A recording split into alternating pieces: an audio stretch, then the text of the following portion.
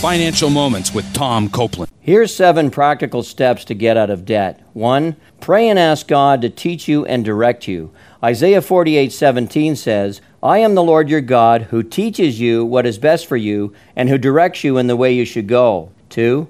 Regularly study God's Word on finances. 3. Evaluate your present financial position. Most people make financial decisions based upon personal desires or gut feel rather than their financial facts. 4. Develop and implement a budget to ensure that you spend less than you earn and use the surplus to pay down debt. 5. Ask God to enable you to be content with His provision. 6. With your surplus of cash, pay down the most expensive debt first, which is usually your credit cards. And 7. In dependence upon God, persevere until you are debt-free. For further help, obtain the workshop series titled Debt Reduction God's Way, available from BibleFinance.org.